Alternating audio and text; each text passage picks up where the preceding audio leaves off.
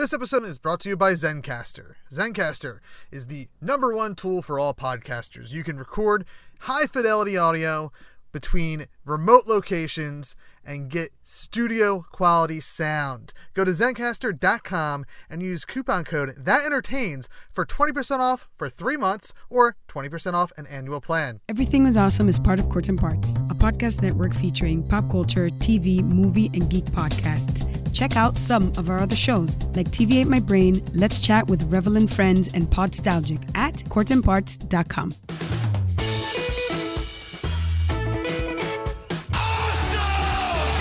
Awesome. Just tell people they're awesome and mean it. Awesome. Awesome. Awesome. Did you have an awesome time? Did you drink awesome shooters and listen to awesome music and then just sit around and soak up each other's awesomeness? Awesome. Awesome. Awesome. That was awesome. You guys are awesome. No, you're awesome. No, you are awesome. Sir, you are awesome. Seriously. Awesome. Awesome. Awesome. Everything is awesome.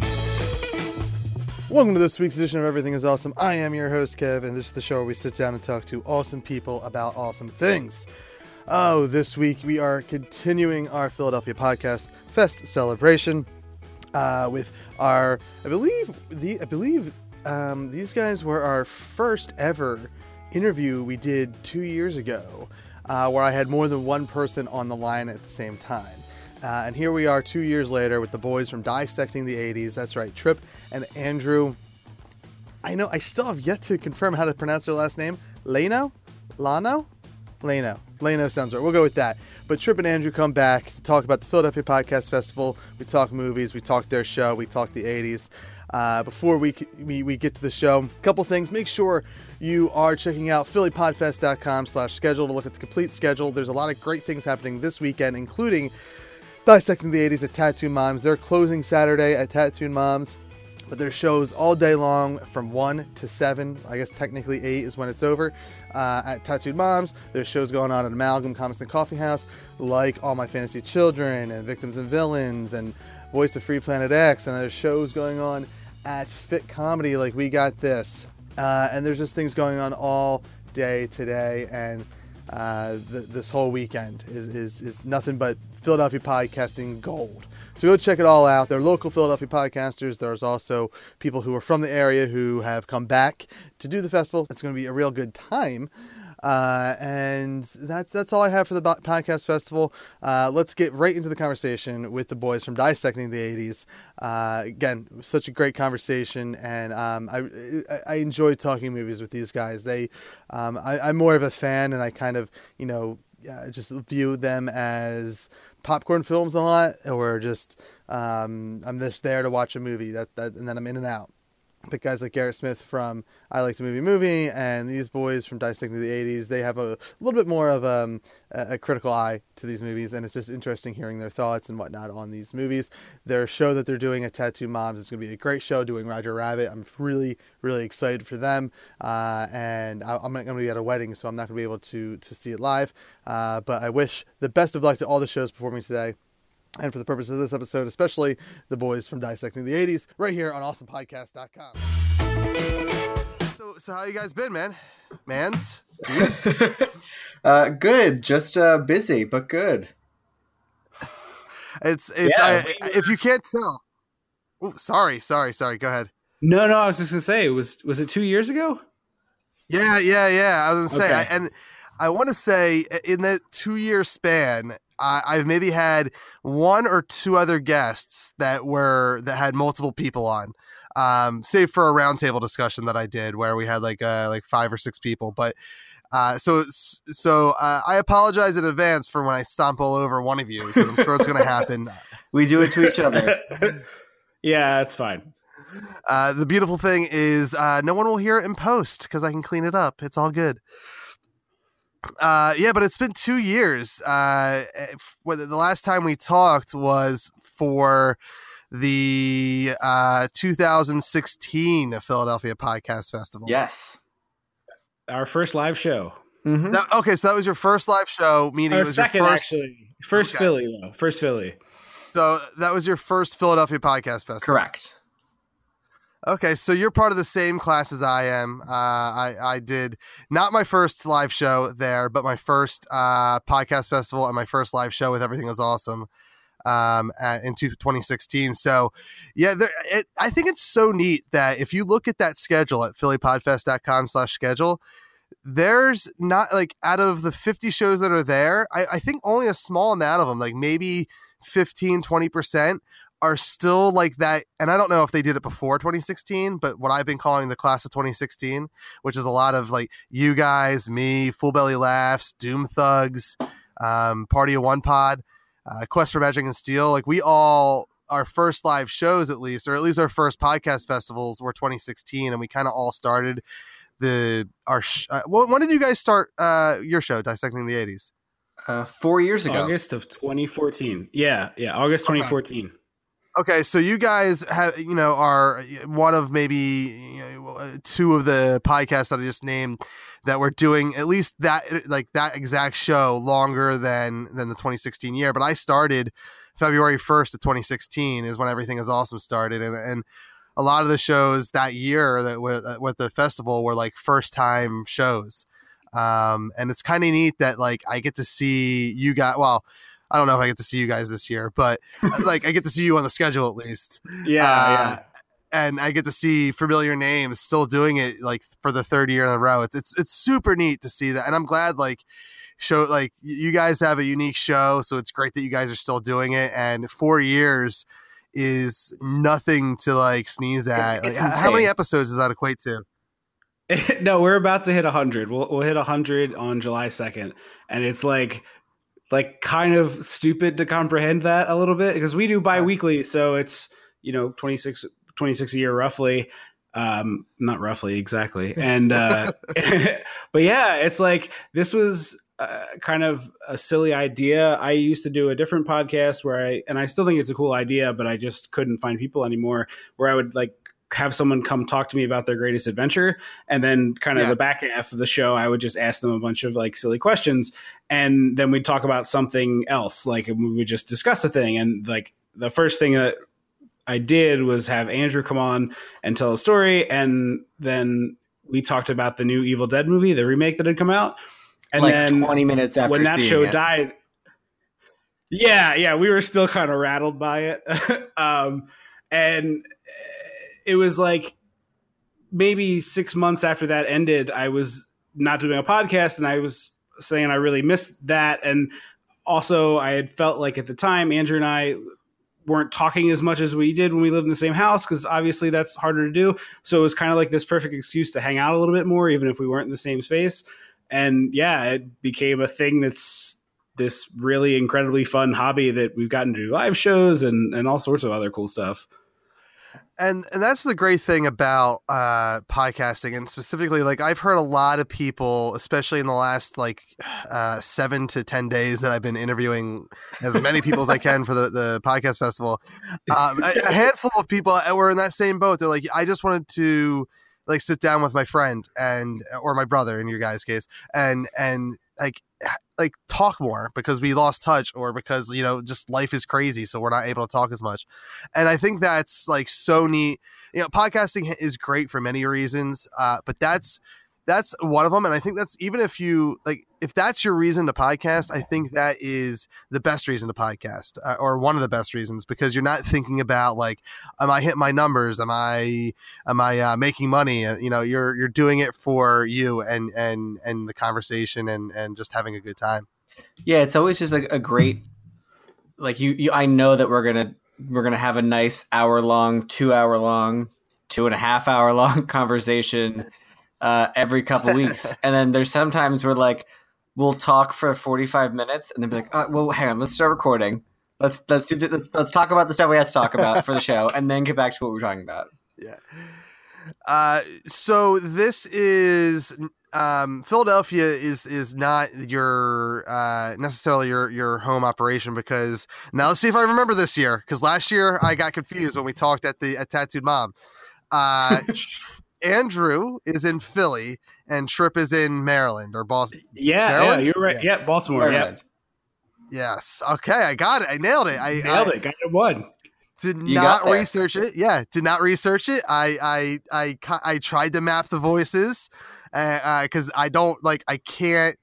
I definitely. If you asked me yesterday, or you blinded me and asked me today, said is Trip in Maryland or Philly by just like a text message, I'd say fuck. I don't know. I've been able to from like we talked a lot last year since we were at the same venue. I don't know if did I perform the day that you guys did, or was I just there running things? I think you were just running things because didn't you Yeah. do like a late night show version of your show?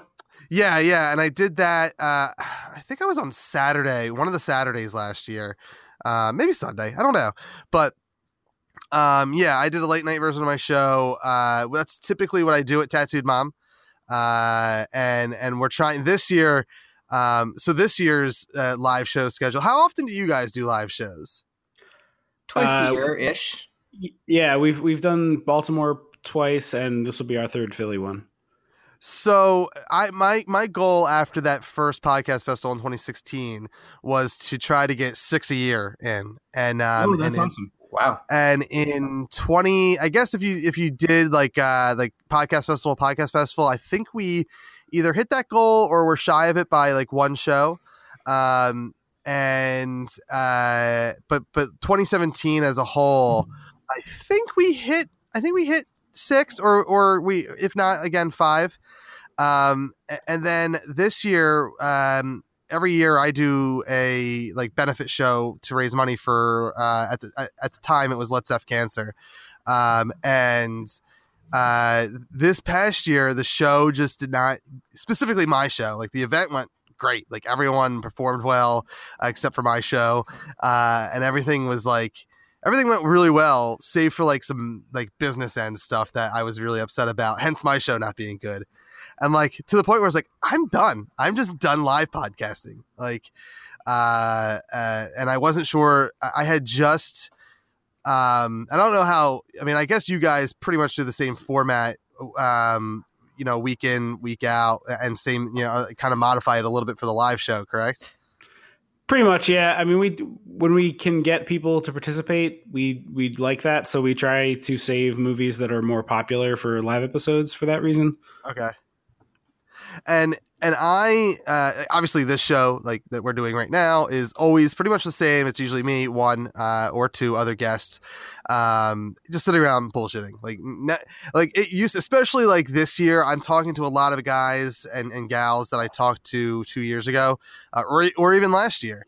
And the conversation isn't necessarily interviewee because we've done that already. So it's kind of just having a fun, like catching up and talking about the festival. And, that's taking place, June 22nd through July 1st in Philadelphia at, various venues across the city, phillypodfest.com/schedule. When are you guys performing? Let's get that out of the way, before we forget. Saturday, June 23rd at 7 p.m. at Tattooed Mom. Oh yeah, you guys. I don't know why I thought you were at Amalgam this year, but no, like you guys fit well at Tattooed Mom. Yeah, it feels like the kind of place that gets the cut of our jib. We're also a pretty yes, yeah, and I like performing when it looks like people are about to hit me in a bumper car. So perfect. It is it is such a unique space. Yeah, but we're doing Who Framed Roger Rabbit, which actually turns 30 the day before our show, which we're pretty excited to be that, simpatico. Oh my God. I am so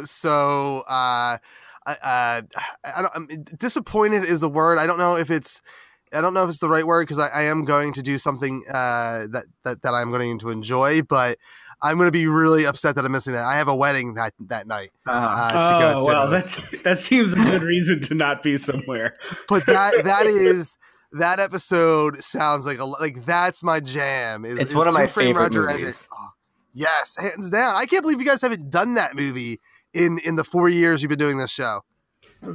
Yeah, we torture ourselves a lot. I'm not sure it's the smartest business plan, but that's most of our episodes. It's like, oh man, we got to watch this piece of trash. Although I think I'm going to start instating that like once a year we do a month of good movies, because this year I got 4 in a row, because I got March and April, April I program on purpose, and March I just it happened to be Heathers and Beetlejuice, two of my favorite movies.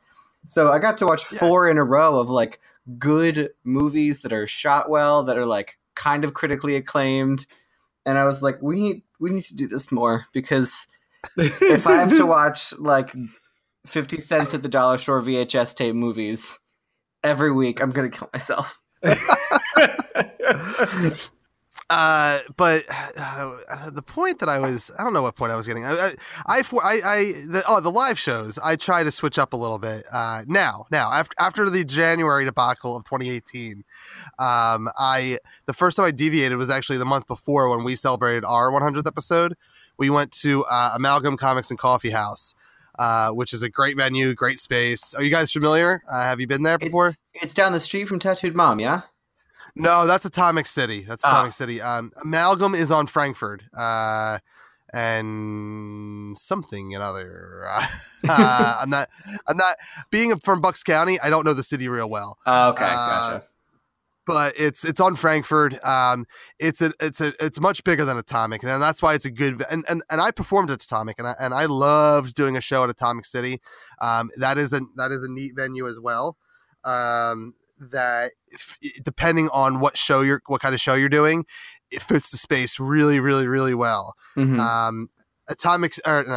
Amalgam is much bigger. They do a lot of events. They do a lot of things in their back area, whether it's like game night or screenings, or like the Black Tribbles, I think, perform there like on a regular basis. Oh, that's cool. Yeah, so they and just like everywhere else, pretty much, that we, especially during Podcast Fest time, like all those venues are, including Amalgam and Tattooed Mom and whatnot, are super like kind to the creative arts and podcasting in general.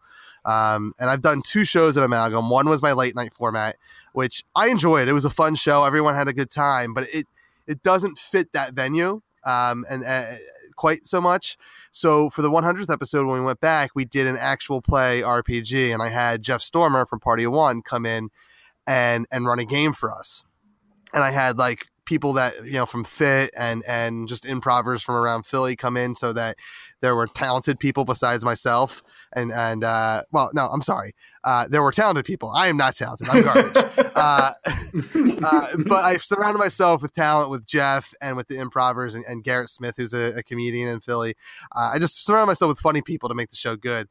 And it was such a blast. So that's when I was like, okay, let's do the January show, and then we'll see what happens. The January show was a hot mess.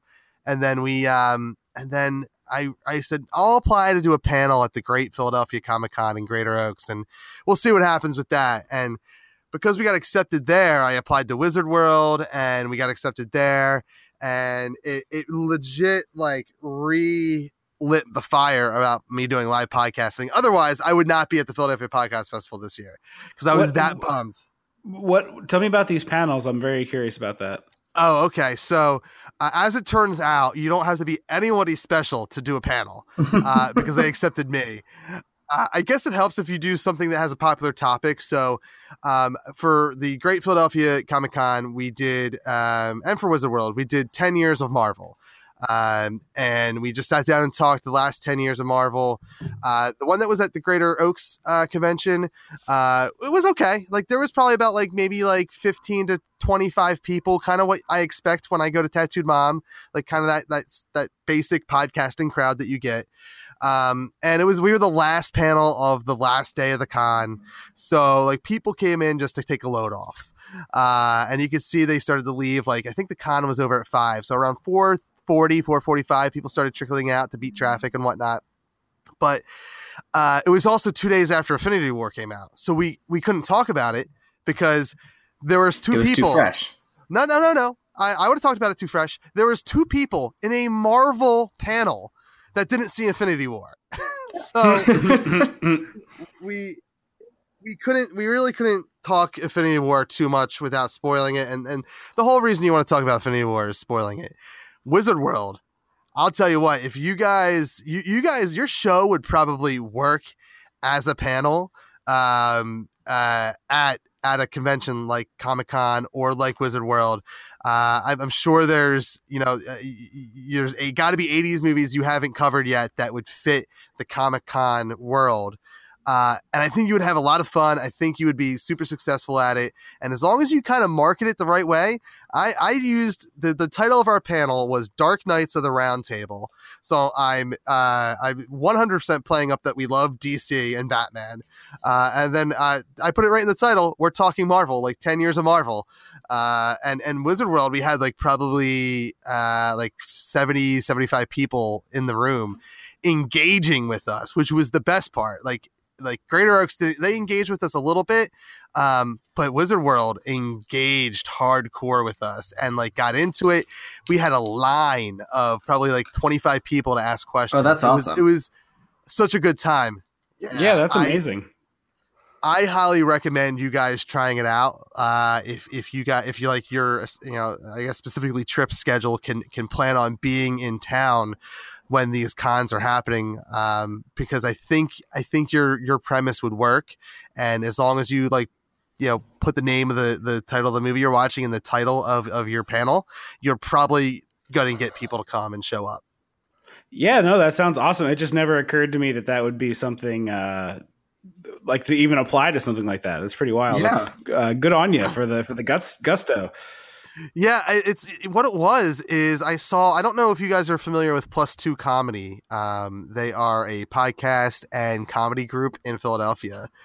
And Noah Houlihan is one of the hosts, and I saw that he was doing conventions, and like he does like all of them. Like you name a convention, he probably is there doing it. But like I saw that he was at Wizard World last year. I was like, wait a second. And Noah's like, I consider him way more talented than me, but I was like, Noah, I think if Noah can do it, like I can at least apply and see what happens. And that's what kind of happened. Like we just did it. We said, why not? And I highly recommend it. Like there's actually a new convention coming to town called Keystone Comic Convention. Run by My friend is working for them, actually. Oh, interesting. Okay. So, you might have an in, but I would apply. Like if you guys could make time to get there for the weekend.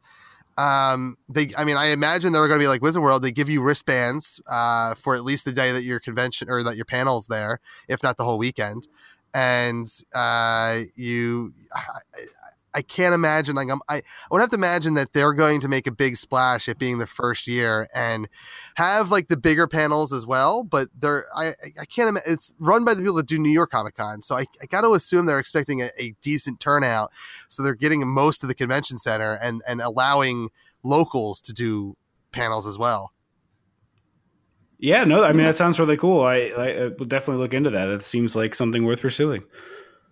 But yeah, and then that stuff reignited me as well. And it's something that I learned this year was like, I need to take what I do. Like, I don't know what you guys do for any kind of milestones or annual celebrations. I like to when I hit milestones, I like to do a different kind of thing, like the actual play podcast for episode 100, have Batman on as a guest for episode 25, just dopey things. And then like on the anniversary of my show, I take one little thing and tweak it.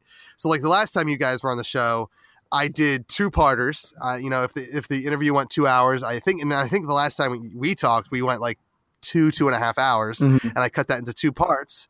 And then I would do a live intro with you guys on the line with me. And both those things are out the door now. Like I don't do unless I truly need to do a 2-parter. I don't do 2-parters. I'll air it as an hour. I'll air it as 2.5 hours. And I like doing like I guess like the general show that's like mine, like the Mark Marons and the This Feels Terribles and whatnot, where they cut an intro in after the interview. I do that now. Is how I changed it up. Do you guys do anything to like to kind of reinvent yourselves? It's not as like formal as that. We definitely have dropped some, like we have had more than once a bit that we did that we were like, oh, this will be great. And then like 5 episodes later, it was like, this is stupid and we shouldn't do this anymore. And instead of like stopping it there, we like continued it for a year. And so like we retired. Did we do Hot Tag taglines for 2 years? I think Hot Tag was 2 years. And the best part is once like you retire it, a month later, you're like, oh God, I had a real good tagline for this stupid movie. Yeah. And I'm like, there's been a couple of episodes where I'm like, could we bring back hot tag tagline just for this movie? Because I have a good one. I feel like that's like something like you should be doing that with your bits like that you retire, and because that's like some of my favorite podcasts, like when they have bits that you don't even notice get like ghosted, like they just get ghosted off of the podcast, and then suddenly it comes back. You're like, oh my God, I remember that bit, and this is a funny bit. Like it's cool that they're doing it again. Yeah, we haven't resurrected anything really yet for like full-time things, but yeah, we did that for a while, and I think like for some reason I found it really funny in the first chunk of episodes, and maybe even a little further than that. Like when I would do the introduction for Andrew, I would just like quote old wrestler promos, and like like that idea was funny to me, and it very quickly not enough material, and then eventually that shifted into the way more logical where I like make a reference to the movie that's hyperbolic, sort of like Top Gear used to do, and that makes like so much more sense. So we've just done that since, but it was like I'm putting together a clip show for the 100th episode, and I was just recently re-listening to some of the older episodes to pull stuff from, and I hear those intros and be like, why did you think that was so funny? Like that joke it's not even a joke. You're just saying something that someone else said once. It's just a quote. You're just quoting people. I see. I find that funny, but I discovered after talking to a couple of people, like I kind of like my humor is in that realm of like parodying people and whatnot, or like or maybe just like old man cheesy. Like there's this podcast around here now called Philly Famous, and of course I had to hit him up and say, why don't you spell it PH for famous? And like his logical response was, well, there's a cheesesteak place called Philly Famous. I was like, oh, okay. But he's like, also, that's corny as hell. I'm like, oh, sorry. I honestly was like, oh, Philly Famous. It's probably spelled with 2 PHs. And as soon as I didn't even think it wouldn't be. Right? Anytime you have anything that sounds like it could be a PH in Philadelphia, it always is. Philly's funniest. I was doing some research on that just this week to see if I could book somebody for the live show, and I typed in Philly's funniest with an F. I'm like, you know what? Yeah, they got to be using F. Like if that's got to be like the sophisticated what professionals do. Like they don't go for the corny PH, but nope. That Philly's funniest. They use the PH. Well, they could also do a horse spinoff podcast called Philly Famous, and it's only about lady horses, and it would be F and F. Famous lady horses. Yeah. Well, he does want to spin off. I don't know if that's the direction he wants to go, but if he's listening, Greg, if you're listening, that idea is for free. Or at least, I mean, I am assuming it's for free. I mean, you just have to put the fact that it was ours at the end of every episode at equal length to the full episode. That's all I want. Yeah. Just have it playing in the background as like kind of like an audio watermark. Exactly. This. Yeah, perfect. Copyright. Yeah, that's all we want.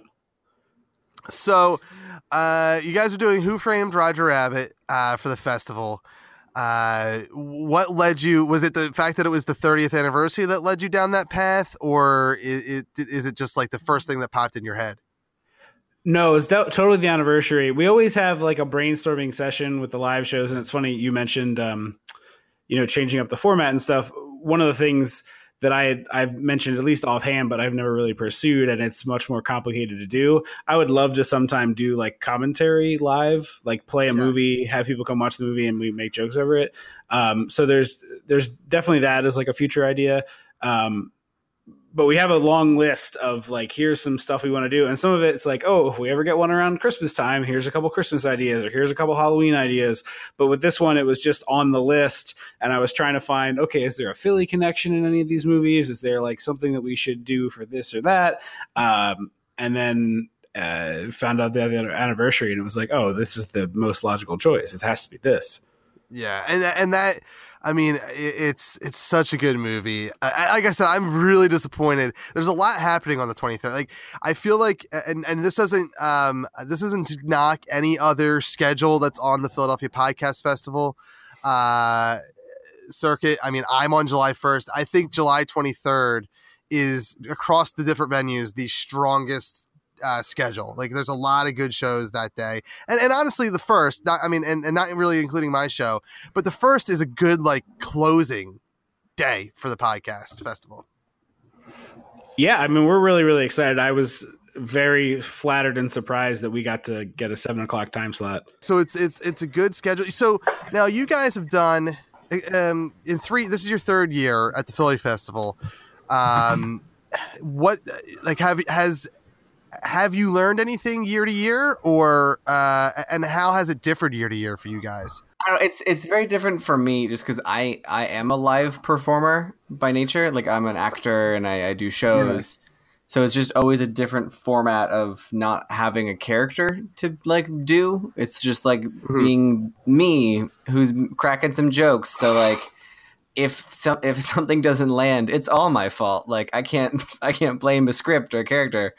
So it's just sort of you read the room better each year, I think. Yeah, I think that's definitely true. And I also like it's not playing a character, but obviously when something is working, you lean into it. So yeah, we did the Great Muppet Caper for the show last year, and I love the Muppets, and so does Andrew, but I didn't super care for that movie, and so it was like causing ripples in the crowd, and eventually it was like, all right, let's just lead into it, and like the ripples are a good thing. Let's see how many more of them I can make. Until finally we had to like let someone from the audience come chime in on the show to be like, here's why you're an idiot. Yeah, it's for me, like I don't know that I found like my sweet spot when it comes to a time. Like I tend to, and like I don't know, is it good to close the festival like at 7 p.m.? Is it better to open? Is it better to be in the middle? Like it's such a weird thing to look at, and I think about this when I'm doing the annual festival in the summer, and then when I'm booking the January festival that I do to raise money. It's like I think it's so different day to day, because live podcasting really is just kind of becoming a regular thing, and not in Philly. Like it's still not a regular thing in Philly. It's like every now and then someone comes through. So like I feel like when you're in the midday is when you get like the most traffic, and then the people that come at night are there because they want to be there. And same thing with the people that come at 1 o'clock in the afternoon. Like it's, how do you guys feel? I don't know. Have you played different times across the various shows you've done, Philly, Baltimore? Yeah. In Baltimore last year, we had a really tough spot because we were ahead of, or after the most popular show there, and only went on when we did because they asked not to go on so late. So it was like, okay, sure. And like everybody left. Like everybody, like literally not a single person from that group stayed over. Like friends of ours did, but nobody who was just like there hung out. And so that like you literally felt the energy walk out of the room, and that was like a really tough thing, because it's like obviously it's our friends and they want us to do well, so it's not like a hostile crowd, but it was just like, oh man, that sucked. Like, oh, that stinks hard. Like that's such a bummer how that went, huh? Well, and I purposely, like when I am able to have some control, like last year I did a lot of booking. Like I booked like every other month I would book a show, and it would be me closing and then someone else opening. But for the annual show, I very purposely, and so far every live performance that I've shared with Full Belly Laughs, it has gone, everything is awesome at some time slot, and then the show directly after that is Full Belly Laughs. So at the last, this will be the third Philadelphia festival that it happens at, and I've invited him to both of my January shows, and I book it purposely that way because I know his crowd comes in early, and I've experienced that like for years now, so I know I can get a trickle down effect from his audience. Yeah, no, that's exactly like I booked the Baltimore one, and it was like, okay, well, we'll put this real popular thing on last. And then they were like, we don't want to be out that late. Can you switch? And so we did. And it was like, oh man, like all these people would have had to sit through our jokes, and now none of them are. So I'll ask you this, and I don't know. I guess Andrew, you don't do too much of the booking. You're just the talent. That is it. So I apologize because this will probably be more directed for Trip, but how do you find booking a show of that magnitude? That's a couple hours long, multiple shows. Like is the Baltimore podcast festival 1 day, 2 days? It was 1 day the first year, 2 days the second year. Honestly, the harder part is like picking the acts. Like, yeah. We got 25 slots or 25 applications for 11 slots last year. And like, that's a lot of people you have to say no to. Yeah. And, my ideal goal would be like anybody who you listen to their show and they put like an actual amount of effort into it. Like, you know, in whatever that form that takes, I want to give them an opportunity because that's why I started the whole stupid thing. It's not stupid. I shouldn't do that. You shouldn't demean your own ideas, folks. That's a lesson for the kids out there. It's like, you want to be self-deprecating. Don't self-deprecate. It was a cool thing I did. I should take credit. Anyway, that's the harder part of having to be like, oh my God, I have to say no to all these people. So my goal this year is more space. So I have to say no to less people. But honestly, I just try to do it by feel. Like, you listen to a couple episodes of the show, you kind of get the vibe of their thing and things that will kind of sit harmoniously next to each other. And still there's some weird stuff. Like we had a true crime podcast go right before a food podcast, which I thought would be kind of weird, but it worked out fine. Like there was the food show happened to be about something kind of silly and light, and the crime show happened to be about something that was silly and light. And they like, not that I like forced them to do that. It just worked out that way. And it was like, oh, great. Like the crime show was kind of funny, even though it was, you know, a sad story. And the food thing was like kind of lighthearted, and it just all was kind of perfect. For me, that my first year booking. So I feel like I kind of have like a good sense of how to book, because years ago when I used to wrestle, like I was one of the guys that would help put together the show, like booking the venue and creating the card that, you know, putting together all these matches that are going to work really well with one another and whatnot. But as it turns out, that skill set does not go from like industry to industry at all. Because the first year I booked at my own event, I was like, I want to book the shows that I want to see live, because damn it, this is also a celebration for everything is awesome. So I booked like 2 actual play podcasts, Full Belly Laughs, myself, and I believe there was a 5th show. And I apologize to anyone that like the shows that I'm forgetting that first year. That was 2 years ago. I wrestled. I had concussions when I was younger. I have a bad memory, guys. But like I learned Tattooed Mom is not the venue that you use for actual play podcasts. With people that are going to drink at a bar aren't going to watch nerdy stuff. Yep. So I learned that the hard way, and it sucked because like there's a lot of shows. Well, it depends on the bar, I think. That's true. Because I guess like in Philly you got Barcade. That would probably work at Barcade. I don't know any other nerdy bars in Philadelphia, so I know it doesn't work at Tattooed Moms. But that was the hard thing. The second year was like, man, like these shows that I want to see, like I feel bad not booking them, but it's just, if I book them here, it's just them recording their show in a different space, and it's not really giving them the true live experience that they deserve if I book them at Amalgam or Atomic or Red Cap Games, I believe is the name of the space. So yeah, it's every year it's a learning experience, and like my thing this year is I really want to try to bring in like a bigger podcast, and I don't know, like I have feelings about that, like, you know, and I don't know how you guys feel, both as, you know, Trip who books a show and Andrew who performs the show. What are your thoughts about, like, especially like last year was the start of Philadelphia Podcast Fest doing something bigger and bringing in outside talent that maybe was from outside of Philly or they originated from Philly and they just are elsewhere now. How are your thoughts about that? Because there's a degree of competition on especially on the 23rd. There's a lot of competition amongst the different venues and shows. Well, I feel like the kind of the beauty of podcasting is that audiences get to be fragmented, right? Like there's such niche products that overlap is a thing, but not that you know what I mean? Like the people who would really be gung ho about Last Podcast on the Left, I don't know that like 1-to-1 a fan of that show is a fan of our show. And I don't say that with any criticism of their show whatsoever. Like I'm just like I don't know that overlap is 100%, right? It's like some people like Marvel movies and some people like indie drama.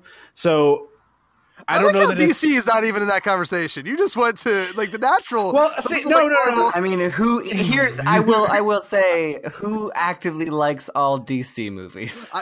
There's one, and it's Wonder Woman. That's the only good one. Yes, but also you get like, one. I genuinely, I kind of view those as the same product. Like I know there's like some intense fanboyism, but you're splitting like 1% of a population there. You know what I mean? Like your average person who likes movies with punches doesn't care if DC or Marvel, frankly, doesn't know if DC or Marvel owns the thing and is wondering like when Iron Man is going to show up. I think like those people exist that you're talking about, but that is like a very small crowd in terms of general population. I feel like you think I don't know. I agree to an extent. I feel like in 2018, Marvel has really taught people that like, hey, we are Marvel. Even like separating themselves outside of X-Men and Deadpool and before Sony came on board, I feel like the MCU did a really good job of saying, hey, we're Marvel. We're not the dipshits across the street that can't put a movie together. And we're not the other Marvel guys that have the mutants. Like we're our own. I feel like they do a good job at separating themselves. I wholeheartedly agree with what you're saying. I'm just saying, I think the actual percentage of audience that's like, I like guys who punch stuff and like draws a fierce line in the sand over whether it's Marvel punchers or DC punchers is not that big.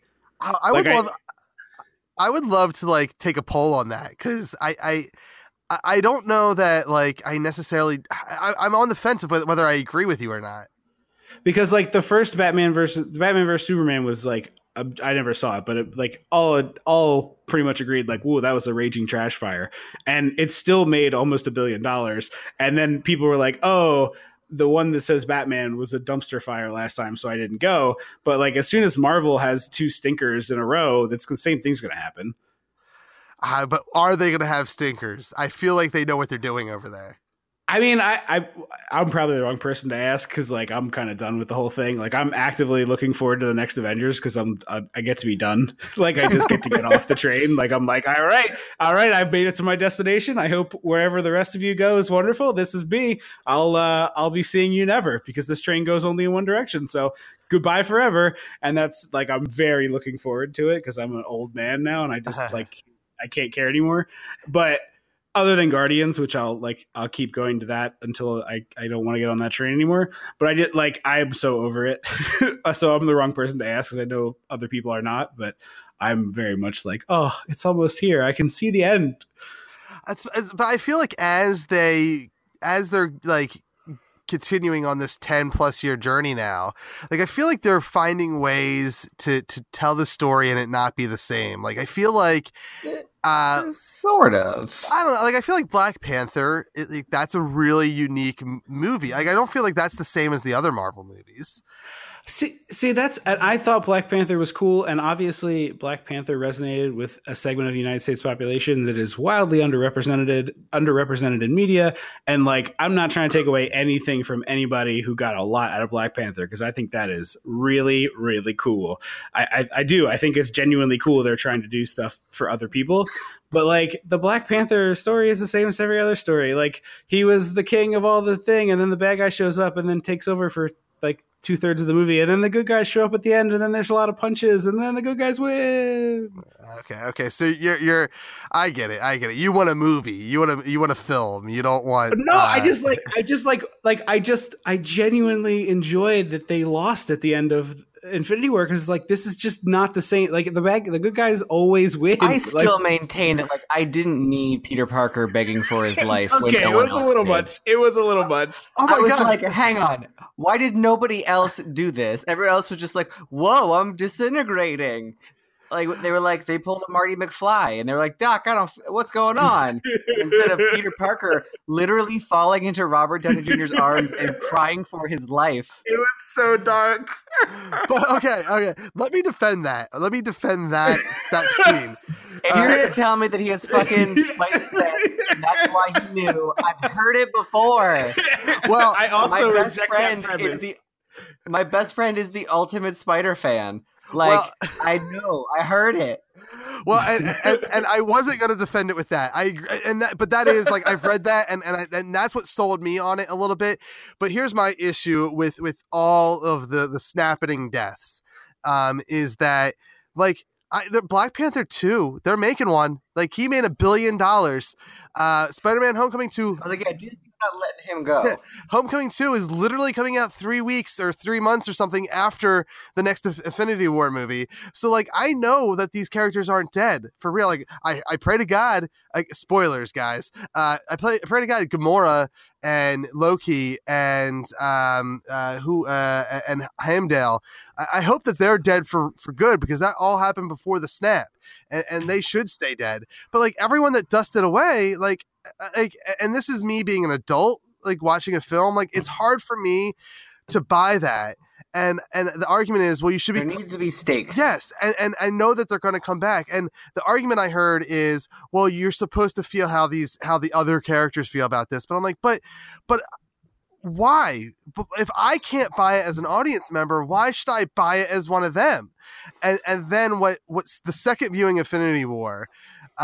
Taking myself out of that mindset and watching Peter Parker, he's the only sellable death that I believe, that I feel emotion for. I don't care that Black Panther dusted away. Like, I don't feel anything for that, but I feel for Peter and for Tony and for what that means to their story arc together. Like Tom Holland's like improv there sold me in a mindset of the second viewing. I was able to buy it and say, okay, at least his death, I feel a little choked up about. A little. I'm not shedding a tear, but I feel a little choked up. The children in my theater were crying. Like they are movies for children, you know. Like I mean, again, no shade intended, but like I'm 31, I'm kind of like over it. Like I think I hit that point quite a lot of time. Like, yeah, of course I know there's another movie, but like there was a 6 or 7 year old boy weeping walking out of the thing, like, Dad, what's gonna happen to the Black Panther? Like legitimately crying. And I was like, good. Like he learned a lesson with like when I was a kid, kids movies were like, hey, every other parent gets murdered aggressively by a hunter. Like enjoy life, kid. And like I want that. Like these movies are too coddling for children, and I'm being facetious here, but like I thought it was bold. Like I'm just frankly, I agree with what Andrew said. Like there needs to be stakes, but also I just am enjoying the fact that they're like gonna have to do Star Trek: The Search for Spock, because they haven't done that before. Like they're gonna have to get the time stone and turn back time. And if they don't play that song, they're gonna get Cher. Yeah, if we don't get some friggin' Cher in the Marvel universe, I'm gonna be an upset boy. But like, it's got to be Star-Lord who makes that reference. Yes, too. yeah, oh, absolutely. Yes. He can sell it. Yes. Maybe Rocket will play it on his stereo, since didn't Star-Lord dust out of it? Yeah, he dusted away.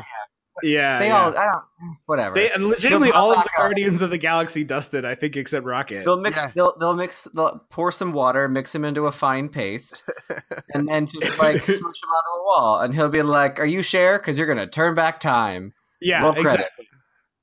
But I have the joke. Go ahead. Like my friend who's the biggest Spider fan is constantly telling me every time Marvel makes an announcement, and I was like, "Yeah, you know what it is? It's Avengers 4. You'll fucking see it, nerds."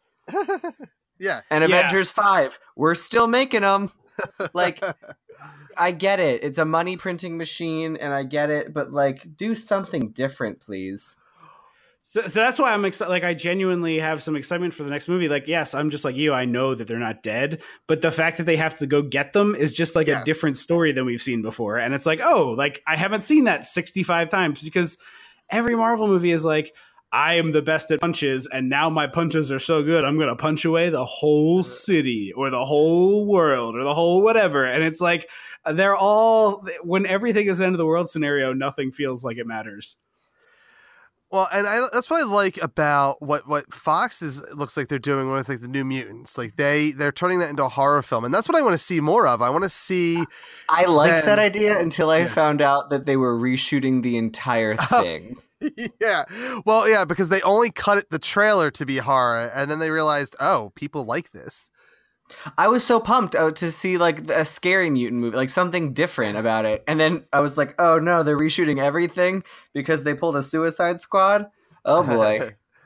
Well, and I'm hoping that we still get something that's good from that. And at the very least, I think it's something that studios should and filmmakers should look at and say, okay, like this is the next phase of how we're going to tell these stories, like so that people don't get tired of seeing like, you know, the same thing over and over again. Is I think The Winter Soldier does a great job at telling a political spy thriller just with a superhero skin. And the hopefully New Mutants does a good job at telling a horror movie with a superhero skin. I want to see that. I feel like Star Wars is trying to do that with their a Star Wars films movies with Rogue One and Solo. Like they were trying to tell a war movie with a Star Wars skin, and they were trying to tell, I guess, like a racing heist movie with a Star Wars skin on it. I like that. I like that mindset. I think that's like what these cinematic universes have to do. Otherwise it's going to, and I'm not tired of it yet, but I'm a big old nerd for this stuff. But I feel like to stop the nerds from getting tired of it, they have to tell other genres with the superhero skin. Yeah. I mean, the Star Wars thing is a different kind of thing to me, because I find it baffling that they were like, we have this unbridled, unencumbered galaxy in which to tell stories, so let's only tell stories about people named Skywalker. And like the fact that everything has to tie into each other is such a snake eating its tail thing to me. It doesn't make any sense at all. Well, I also love when they were teasing Solo. They were like, and you're gonna find out where his name came from. And I was like, whoever cared? Thought parents. Crazy enough, I assumed his parents gave it to him. But, you know, sure. Let's see some smuggling situation where someone's like, you really fly solo, kid. And then he puts on a pair of sunglasses and screams, yeah! You know it's dumber than that, right? Oh, it has to be. Is it? What is it?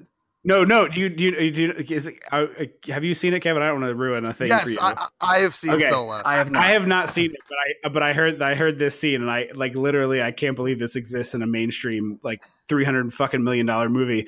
He walks up to like an immigrations person, and they ask him if he's with anyone, and he says no, and he goes, "Solo, huh?" And that's how he becomes Han Solo. Shut the front door and get out of my house. That's an actual scene in an actual movie that actual people wrote and then actual people approved. Like the chain of command that is involved in making not just a movie, but a Star Wars picture. Like, oh my God, it's like 52 people had to be like, this is worthy of our audience. They're also time the and people dollars. who said, hey, Donald Glover, stop improvising. So... They don't make well, they fired the first two directors because they're like, hey, you guys are hilarious, but this movie is getting too funny, so you can't be here anymore. Let's bring in the guy who's the equivalent of wallpaper. Yeah, let's bring in your mom's favorite director for her book club books. Oh my gosh. I love your takes. I love them. I never saw the movie, so like Solo could be great, but just that whole like backstory drama stuff with Ron Howard and the Phil Lord, Chris Miller guys, I just found that like insane. Like that whole thing was categorically insane to me. I'll keep my thoughts on Solo brief because I've talked about him before on a recent interview with somebody else. But it's a movie that I think is super enjoyable. It's super. I mean, if you have Movie Pass, it's definitely worth it. Like Star Wars is typically worth it just paying the real money, but Solo is definitely like well worth a Movie Pass ticket. And it's a fun time. I think it's an enjoyable movie. It's if you kind of look at it as its own film, it's a really fun flick and a really good flick. But when you think about what the implications are on the greater universe and Han Solo in particular, it kind of like you can start pulling it apart and whatnot. But I don't know. I kind of am in the mindset of as long as they're not putting 3 Star Wars movies out a year and they try to keep them about 12 months apart, which they didn't do with this. But if I'm getting 1 Star Wars movie a year, I feel like everyone should be going to them because they're Star Wars. And I think Star Wars is it's worth your watch. Just don't have high expectations for it.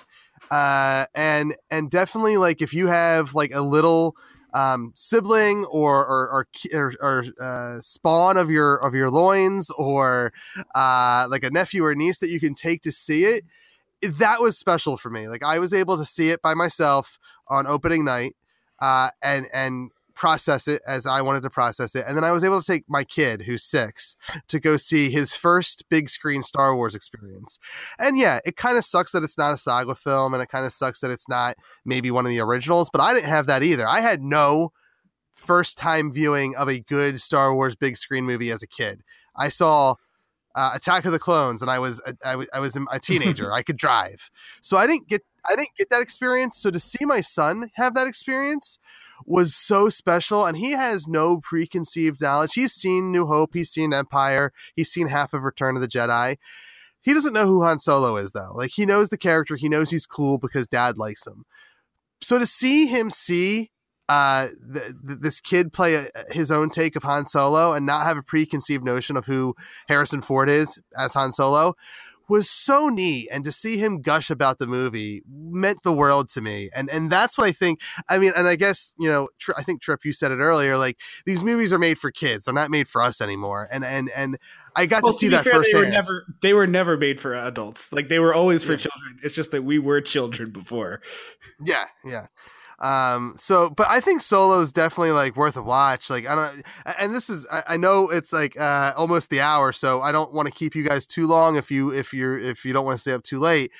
So I'll kind of keep this next thing quick. I have to assume that you guys and maybe not, have you invested in MoviePass?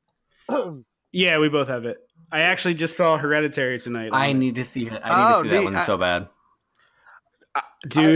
Dude, terrifying. I no bullshit sat in my car for 5 entire minutes in silence after that movie in the parking lot, just like trying to process it. I have not had that kind of overwhelming negative dread terror feeling in a movie in a very long time. Like I genuinely don't even know to recommend it to people. Like I just like, what? Don't do that. That's not good. Oh, see, I already have a thing. I'm going to go see it with a boy, so that's going to be real fun. Yeah, no, that is a terrible idea. That's literally the worst date movie. I saw it Monday night by myself, and I think I had the same experience, except like not in a glowing way. I had it in like I saw it and I was like, huh. That like I'm not sure. Like I want to see it again because I'm not sure how I feel about it. Like here's I think my main issue with it, without spoiling anything for Andrew, is I feel like it had a slow setup. Like I felt like yeah, I mean it's a slow movie. It's a slow movie. Yeah, and I had just seen Ocean's 8 a couple nights before. Which have either of you seen it? No, but I mean I would. I fell asleep during it, and now I will say I had a very relaxing massage beforehand. So maybe I was just, and I was tired because I had like 3 nights in a row. I had done like 6 interviews. So I was really tired from staying up nights before, but it was like a Friday night, really relaxing massage that I fell asleep during that because it was just amazing. And then the fiance and I went to go see Ocean's 8 thinking like, okay, like I love the Ocean's movies. This is going to be good. And same issue. It was a slow start. And I fell asleep during all the action. So I don't know if the action was worth it. And I think that's my issue is back-to-back movies had kind of a slower start. And honestly, like the way Trip just kind of explained, like, what the fuck did I just watch was what I had, except like what the fuck did I just watch? Like I need to see it again to like get a clear conscious of it, because I think my issue is everyone said how great it was, and I went to go see, I'm going to see this amazing movie, and I built it up before I went to go see it. Yeah, I mean, that happens to everybody. But Andrew, go see the movie. I think it's well worth it. I would like to hear what your thoughts on it after you see it. Yeah, I definitely I love horror. It's like I absolutely love horror, so I can't wait to go see it. And I think Entertainment Weekly said it was like one of the scariest movies they've seen in years. So I was like, okay, cool. I don't know. I think, I guess Get Out isn't really scary. It's just kind of... It's tense. Yes, it's Get Out's more like a thrilling, tense movie. What was the movie that came out earlier this year? Oh, A Quiet Place. Like that. I guess that's also tense. I want to see that too. Oh my god, you haven't seen A Quiet Place yet? I haven't yet. I'm terrible. Oh my god, it's that Trip. Have you seen that? Yeah, I didn't. I mean, I enjoyed it for like the 90 minutes, but I didn't think it was like the greatest gift to. Oh my god. Yeah. Yeah, we are polar opposites on these two movies then, because A Quiet Place is, I feel it's so good. It's I don't think it's as good as Get Out. I still think Get Out is the better horror movie, but damn, that's a good movie. I highly recommend. My problem with A Quiet Place is the audience learns a thing like legitimately 45 minutes of movie time before a character in the movie learns a thing, and the whole time, and I don't want to go further than that because Andrew hasn't seen it, but just like, I think you know what I mean, probably. Yeah, yeah. And I'm just like sitting there screaming, like, learn the thing. Why did you teach me the thing if the character isn't going to learn the thing? And I just like, I couldn't stop screaming at the TV internally. Well, not the TV, but the screen internally. I was like, I hate, like, that is like a movie nerd thing, but like, I cannot stand that type of like blatant foreshadowing where it's like pointing out a thing with a neon sign for the audience. And then, the character is like, and I just find that lazy. Like it's like the movie wants me to think I'm smart, and it's like, no, you pointed at it with a laser pointer for an hour. Like, of course I knew what it was. Yeah, I agree. I kind of wish they kind of didn't do that. I'm trying to be sly about it, but yeah. I know what you're saying, and I do. That didn't ruin the movie for me though. But I am the thing that I've noticed talking to guys like you and Andrew and Garrett Smith, who does I Like to Movie, and Dan Scully, is like I am a terrible person that should like I sometimes write reviews for movies, and I probably shouldn't, because I generally have a positive outlook on things and want to like everything.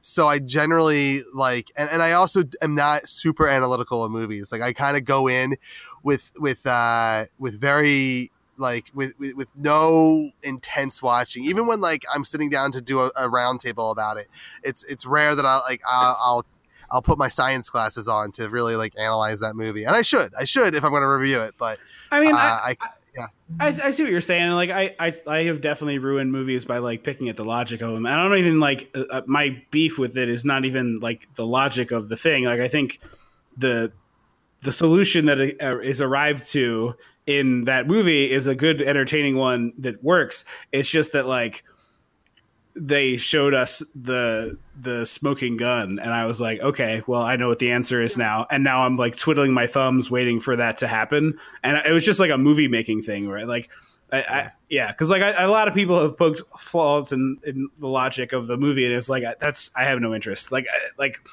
I'll buy into the logic of your movie as long as you set up the rules. Like, this is one of the things we talk about on our podcast a lot, and it's like, especially when we do horror movies, like, if you want me to buy in, teach me the rules, and then follow them. And so, like, as long as you do that, like, here's the world in which this movie lives, and then we follow the rules the whole time, it's fine. But as soon as you set up the rules and then you break them, it's like, well, wait, that's not how you said it worked. And then, like, I can't turn off that part of my brain.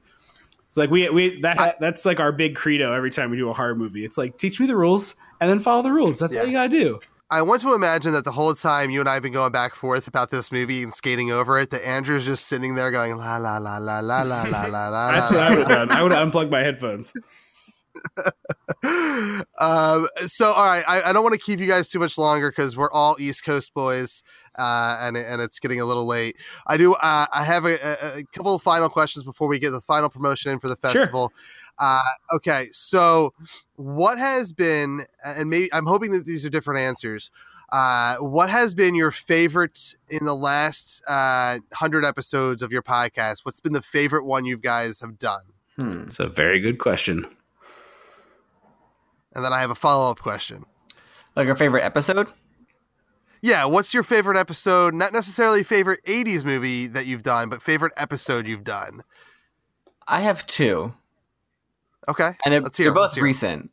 The first was first one I'll say is Beetlejuice, because Trip is like a notorious Tim Burton hater, Okay. and it was really, and I like went over like, well, I'm gonna have to defend this movie for the next hour and a half, and it turned into like, oh no, like Trip has a deeper appreciation for Beetlejuice after like discussing it, and like have like he was like, oh, this is actually really good. Like turns out like I can categorize the Tim Burton that I don't like. Okay, that's neat. And the other one I liked, I think we just had the most fun recording, was One Magic Christmas. That is a Okay, fun explain this movie to me. I don't know if I can explain this movie. So it's insane. basically, so it's imagine if someone who speaks like Cantonese is trying to relay the plot of It's a Wonderful Life to someone who speaks Japanese, and that person, the Japanese speaker, is then trying to write an English movie. Okay. So like the ideas are kind of there. Like there's some mysticism, there's some angels floating around, there's some magic happening, and Santa's there, but it's not quite right. It also has like one of our, just like, it turned into a like riffy character. Like I'll answer your question in a second, but I think like this is a perfect example of when we really get going on a movie, we start riffing on a thing. And Andrew did this really great impression of Harry Dean Stanton plays an angel in that movie, and he's drunk all the time. And so Andrew was doing this like really goofy drunk voice, and it like turned into like we just wanted to talk to the drunk angel for as long as possible. So like that was a really fun riff. But like this movie, the main character is Mary Steenburgen, who people would know from Step Brothers and Last Man on Earth and all sorts of stuff. Her dad died the year before at Christmas time, and her husband is losing his job in the week between Christmas and New Year's. So she's the only working person in the family, basically. And she's like trying to make a Christmas happen for her kids, and also pack up her house, and also prepare to move and uproot their life, because their house is like company housing. So when he loses his job, they also lose their place to live. And so like, as you would imagine, she's like not having a great day for a while.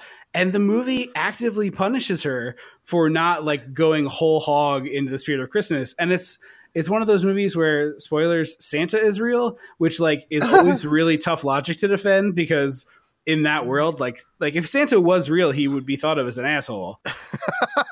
I want to imagine a world where people listening to this, like, we just ruined their lives by spoiling that there's no Santa. But like it's also a movie where we see Santa is real. Like a child goes to visit him in the North Pole and sees the lists and like sees everything. But it's the same movie where the parents are stressing over how to get presents for their kids. And like we said it in the podcast, but like those two things can't exist in the same world. Yeah. If Santa is real, then he brings presents, and we can shut up about presents already. Like I don't get it. Yeah. I don't get it. Right. I don't get it. But like that's also the truth of like, if he was real and ignoring children who were just like fine, you know, like I get the whole naughty or nice list, but there's like just meh kids, and like what do they get? And if they don't get Christmas, is he a dick? Like probably, I think, right? You know, so we were talking about that. I'll also pick a recent one because I hadn't watched the movie in 20 years. The Karate Kid is trash, and I had like the most fun going hard on that movie, and Andrew like kind of having to play the defender on it, not wholeheartedly, but like in some ways, because I was watching devil's advocate, we'll say. Yeah. But I thought that episode, like, it was like almost, I think it was like an hour and 40 minutes out, which is like probably our longest episode of all time by like a good margin. And I was like, you know, cutting some stuff. And I was like, I'm going to put this out. I want to see what people think. And we've had like more than one person chime in and say how much they enjoyed that episode. And like, we're glad it was full, like the whole length and all that stuff, which is really dope. But I had a great time and like finished the podcast, like felt having like exorcised a demon that had been living in me, that I was like, oh man, like I got rid of my Karate Kid anger in that episode. All right, and to follow up, and what is your favorite 80s movie? And I guess I want to kind of maybe even quantify as what's your favorite 80s movie that you haven't done on the show yet that you want to do one day? I always talk about Adventures in Babysitting because I feel like that was my first 80s movie I ever watched and like really resonates with me. Yeah, I think that would be a fun episode. But also too. Gremlins. Yeah, that's also very good. We want to do a Christmas show and like have a live show on Christmas Okay. Or around Christmas. and do Gremlins Yeah. for that. Around Christmas, yeah. Because I have some things to say and some questions about gremlin biology that I feel like have to be asked. Yeah, no, I've spent a lot of time taking mental notes. Like, oh man, one day we're going to talk about this bad boy.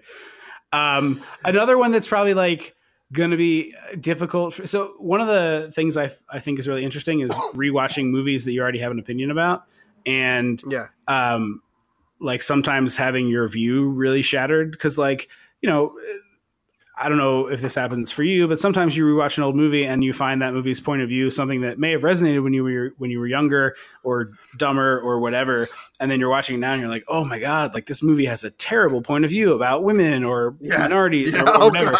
Yeah, and so like two of them that I'm like deathly afraid to rewatch because like I am almost positive that Say Anything is going to be like the biggest gaslighting adventure that ever happened. I haven't watched that movie in like 15 years, and like I like that movie, or I did like that movie quite a bit, and now it's like when you rewatch that, I bet you're going to hate it. Like I bet you're going to think Lloyd Dalber's a piece of shit. And another one along those lines is Ferris Bueller's Day Off. Like I've heard many people say that like Ferris Bueller is kind of an a-hole, and like I love that movie as a kid. I watched it every time I was homesick, so I could like basically quote the whole thing. Yeah. And I really like. I think if I rewatch that, I'm going to think Ferris Bueller's a monster. Well, and so we recently rewatched that when it was re-released in theater, like a year or two ago for the 25th or 30th anniversary. Yeah, or something. And I don't know. We watched it and we enjoyed it. Now, I don't know how it would feel to rewatch that movie, not being a white male. Maybe you have a different opinion and maybe you think it's awful. I can't think of anything that off the top of my head that would like make that movie awful. But I also, when I rewatch older things, I try to put in my mind, like, got to remember this is a product of the time. And while, and I guess it depends on the degree of awfulness. But I think it's hard. Like it's hard to look at like comedy albums and movies and even TV shows from yesteryear and really like fault them for being a product of their time, unless it's something that's like blatantly awful. Like, you know, if the movie is promoting that it's a good idea to speak hate speech against a certain group, then obviously that's a terrible movie. That should have been a terrible movie in the 80s. But if it's like, I don't know, I don't want to say something and then sound like I'm a monster. So I'm not gonna. I think it's even simpler than that though. It's like I totally agree with what you're saying. Like there are lines in these movies that you're like, that line was not unacceptable then, but it's mostly like when the joke is like throwing around the F word or like really demeaning women, it's like all of the jokes aren't jokes anymore. You know what I mean? And so it's not, it's not even like, oh, it's a sign of its times. It's like, oh, the whole central conceit of this is now no longer funny to me. Like, I'm just not going to laugh at a joke where the punchline is like one guy knocking another guy on the ground and using a gay slur against him. Whereas like somebody might have laughed at that in 1988. And I'm not saying that person, I mean, that's not a good thing that they did, but like the prevailing culture was shitty. And so that's what they laughed at. And so like, it's less that and more like, oh, that's just not a funny joke. And then I'm sitting there twiddling my thumbs while watching this air quotes comedy. I had an experience, and not necessarily like that, but I had an experience with Ghostbusters when that came out, 2 years ago they re-released it in theater for the anniversary, and I had an experience, watching that, saying, "Oh my god, I can't believe I was allowed to watch this as a kid." Like, it's not like I wouldn't let my 6-year-old son watch that movie, and I know I watched that movie when I was under 10, and I don't know that I would let my 10-year-old nephew watch Ghostbusters the original. There's some strong language and some like adult themed conversation and jokes in that movie. Yeah, I mean, for sure. We were always a house where like swearing and gunplay was fine, but if there was a nipple involved, you weren't allowed to watch it. Classic American household. Yes, truthfully. Yeah, so like it's when you were like talking about Ghostbusters, like there's nobody naked in Ghostbusters, and it's really fun. It's like I was like, what is he talking about? Nobody gets naked in that movie at all. Like Dana is kind of scantily clad when she's Zool, but it's not like overly. But like, oh no, they do swear like a lot of times in that movie. Yeah. And it's not even just like the swearing is fine. Like my kid, like, I mean, I've taught my kid how to do the middle finger, and like he knows there's a line that he can't cross, and sometimes he can do it and we can all laugh about it, and sometimes he's a smart kid. He knows not to do it in school and whatnot. And I like to like kind of take the Kevin Smith mentality and just kind of like free flow with my language. Like he did that. I don't know. I might as well be like a disciple of Kevin Smith. I follow him so religiously, but like back like 10 15 years ago, like when he would talk about like driving and talking with his wife in front of his kid, who was a toddler at the time, like they didn't hold back, and she didn't pick up that foul language at all as a child. And my kid's very similar, where he doesn't, like, he'll say it in the privacy of our home because he thinks it's funny, or in grandmom's home or something like that, but he knows in public that's a line you don't cross. My daughter, on the other hand, is she's an asshole, and I love her to death, but she's straight up like, I'm going to get the principal called on her, and I'm going to be brought down, asked why she curses and why she gives the finger to the teacher and stuff, because she doesn't know how to hold back.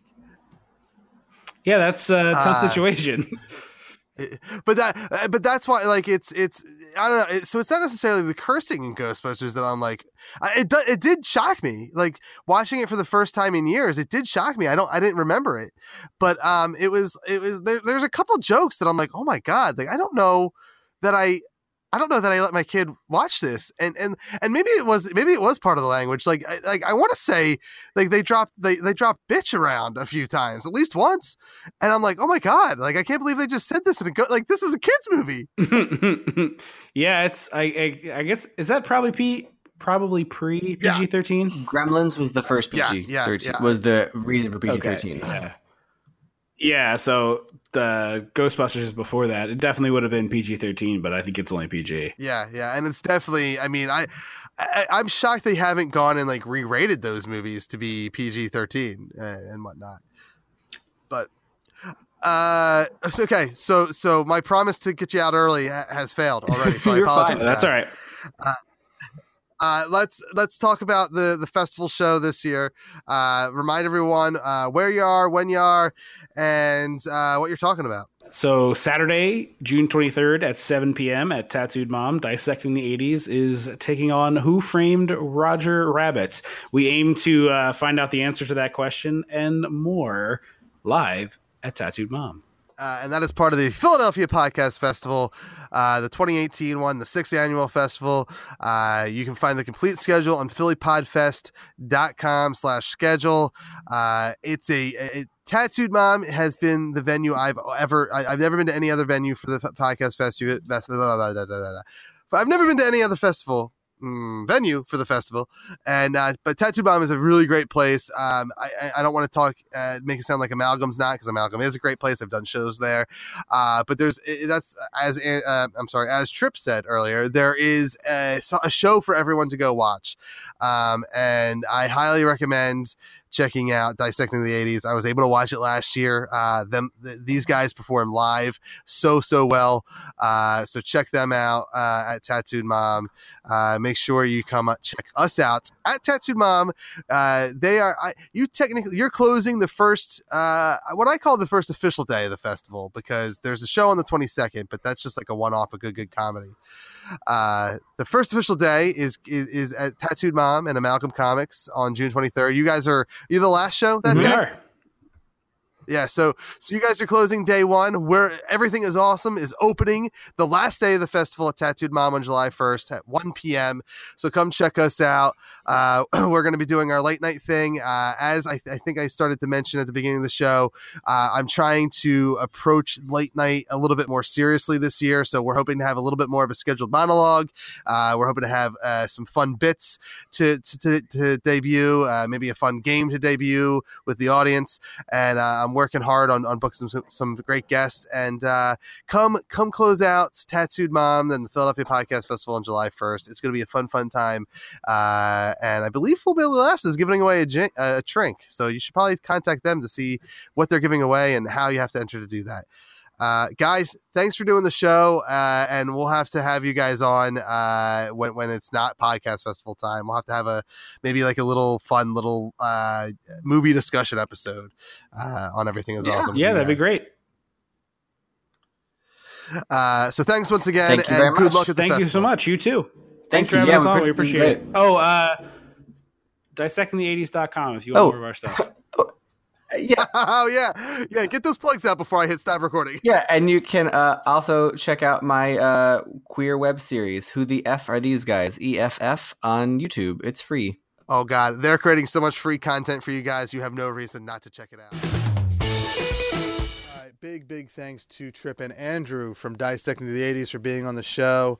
I enjoyed the conversation. I can't wait. I've only seen them live when it comes to the festival last year, and that's it. I didn't see them the year before. I'm not going to see them this year, and I would really like to see them live more often. I know they do a show down in Maryland, the Baltimore podcast festival that they actually run. So it will be, and I actually want to go down there for that. I feel like that would be a fun time. I need to talk to them about that. But anyway, I digress. I think they should be doing more live shows, and hopefully they take the opportunity to do so. As the podcasting scene continues to grow in the Northeast here, specifically in Philadelphia. There's a couple ways you can support this show. I know that you're here listening to me an hour and a half in, and you're still here. Thank you so much. That means a lot to me. It means a lot to the show. And it's just fantastic that you stick around this long to hear me kind of say the same thing over and over again. But I try to have new nuggets in there, and right now it's all about the podcast festival. So the new nuggets are few and far between. But if you continue to support this show, or you want to continue to support the show in other ways, you can do so in a few different ways. You can go to our patreon.com/thatentertains, and you can subscribe to our network, which is more than just Everything Is Awesome. You get all the shows that are part of the podcast network. You get anything that gets ever created on thatentertains.com. For free, obviously, and you usually get early access and things like that for as little as $1 a month. So, if you can do that, great. If not, then you can also go to iTunes and leave a 5-star rating and review. That is very, very important. Those ratings and reviews help more people discover the show, and when more people discover the show, we get a bigger listening base, and we have a bigger listening base, we can go and do panels and stuff, or we can go and do more live shows. It just helps us kind of grow in this landscape of podcasting.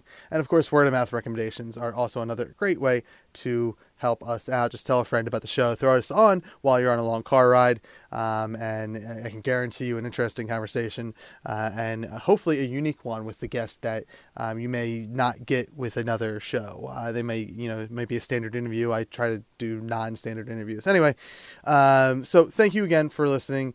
Make sure you come out to Tattooed Moms on July 1st at 1 p.m. We are kicking off the festival, and I was hoping to have news on guests this week. We are waiting for a few confirmations from people to see if they can make it out or not. As it turns out, it's hard to book a show the weekend before July 4th. Everyone's on vacation. However, don't worry, because we are going to still be playing games. We're going to be playing Food Fright, where we have 4 food challenges. And I announced them, and I believe the last show, Oreo Challenge, Bean Boozled, and the Pocky Chip, and a donut challenge. And all those challenges, we're going to try to have sponsored in some way, so you can win cash, you can win gift cards. I've already announced Mind Escape as one of our sponsors for the prizes, and I can also announce Tattooed Mom is one of the sponsors for the gifts. So you'll be getting a $10.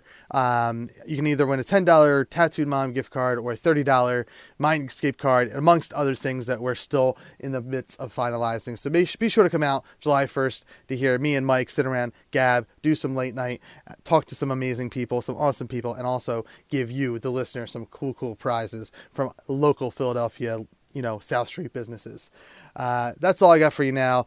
Have fun at Have fun at the Philadelphia Podcast Festival. If you can make it, it's all weekend long. Tattoo Moms and Malcolm Comics Coffee House are the two big ones on the 23rd, as well as Fit Comedy. And then there's continuing into Sunday at Tattooed Mom. And I believe there's another venue as well. You can go to phillypodfest.com/schedule for the complete schedule of the Philadelphia Podcast Fest this year. And of course, This Is Everything Is Awesome, where you can find us on Twitter at RealAwesomePod, but you can find me on Twitter at ThatNerdyKev, where I do most of my tweeting and stuff. And you can also find us on Core Temp Arts as part of the Core Temp Arts Podcast Network at CoreTempArts.com. And we are on AwesomePodcast.com, where we do all of our business. That's our homepage. That's where we live. And you know what? We've been awesome. Thank you for listening to the Core Temp Arts Podcast Network. To listen to more Core Temp Arts shows, visit CoreTempArts.com.